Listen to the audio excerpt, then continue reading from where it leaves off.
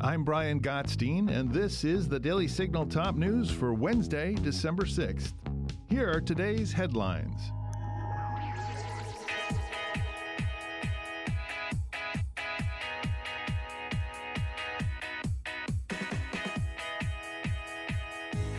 Former Speaker of the House Kevin McCarthy announced on Wednesday that he'll resign from Congress at the end of December.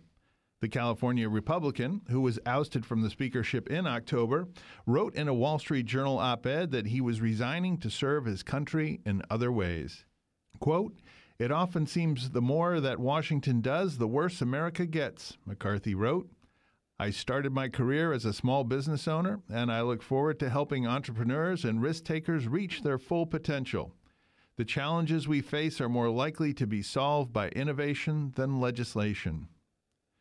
McCarthy was elected to Congress in 2007 and voted in as Speaker of the House in 2023 after a long, contentious 15 rounds of voting. And in October, he became the first Speaker to be ousted during his term. With McCarthy's departure and the recent expulsion of Representative George Santos of New York, Republicans will have a narrower two-seat majority in the House of Representatives. House Oversight Committee Chairman James Comer and Judiciary Committee Chairman Jim Jordan are threatening to hold Hunter Biden in contempt of Congress, according to a report from Fox News.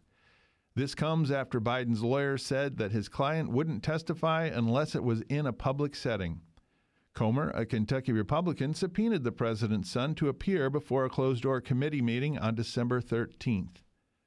Biden's lawyer said in a letter to Comer that Hunter Biden was, quote, "making this choice because the committee has demonstrated time and again it uses closed-door sessions to manipulate, even distort the facts and misinform the American public.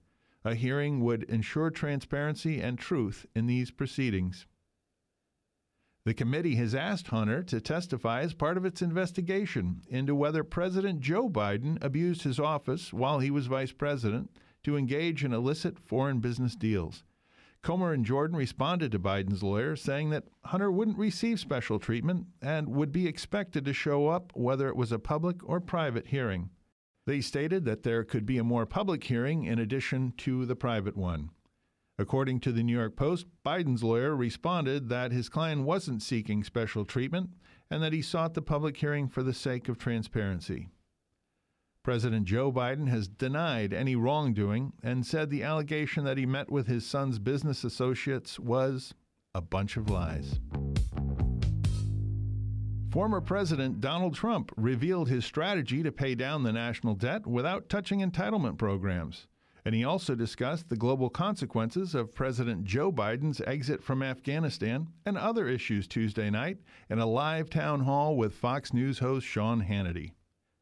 The Daily Signal's Fred Lucas covered the Trump town hall from Davenport, Iowa, less than a month before the Iowa caucuses on January 15th. One of the questions Hannity asked was whether Trump would become a dictator, as many media stories have suggested. Trump responded by saying that the Biden administration and Democrats in general have acted in a dictatorial way toward him.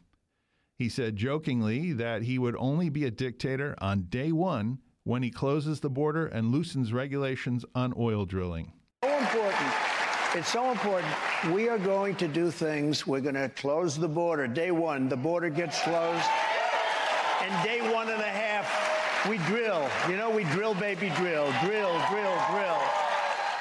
Trump said that by increasing oil drilling, he'd help alleviate the national debt without touching Social Security or other entitlement programs.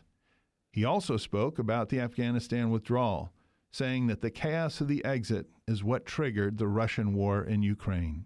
And right now, we're not a great country. We're a country in decline. We are a declining country. We're laughed at all over the world. People that respected us 3 years ago, and they respected us. You wouldn't have Ukraine and Russia. You wouldn't have had the attack on Israel. You wouldn't have had that withdrawal. You would have withdrawn, but we would have withdrawn from Afghanistan with tremendous strength and power. And that's the way I had it set up. Two conservative media outlets are suing the State Department over its role in censoring Americans. According to the Washington Examiner, the New Civil Liberties Alliance filed a lawsuit on Tuesday on behalf of the Daily Wire and the Federalist in federal district court in Texas. The lawsuit cites the work of the State Department's Global Engagement Center, which, through the Global Disinformation Index, rated various news websites for levels of, quote, misinformation. According to another Washington Examiner report by Gabe Kaminsky, this was part of an effort to blacklist and defund conservative media. The Daily Wire and the Federalist both have said that they brought this lawsuit to prevent the government from trampling on free speech rights. The Examiner reported that Congress is considering a provision in the National Defense Authorization Act that would prevent the Defense Department from using organizations to label news websites as misinformation or attempt to censor Americans through proxies. And that'll do it for today's episode. Thanks for listening to the Daily Signal's Top News. If you haven't gotten a chance, be sure to check out our morning show right here in this podcast feed, where we interview lawmakers, experts, and leading conservative voices. Join us tomorrow morning for the Daily Signal Interview Edition. Tyler O'Neill will be sitting down with the head of Moms for Liberty, Tiffany Justice. Also, make sure you subscribe to the Daily Signal wherever you get your podcasts, and help us to reach more listeners by leaving a 5-star rating and review. We read all of your feedback. Thanks again for listening. Have a great night, and we'll be back with you tomorrow morning. The Daily Signal podcast is brought to you by more than 500,000 members of the Heritage Foundation. Executive producers are Rob Bluey and Kate Trinko. Producers are Virginia Allen and Samantha Asheris. Sound design by Lauren Evans, Mark Guiney, and John Pop. To learn more, please visit dailysignal.com.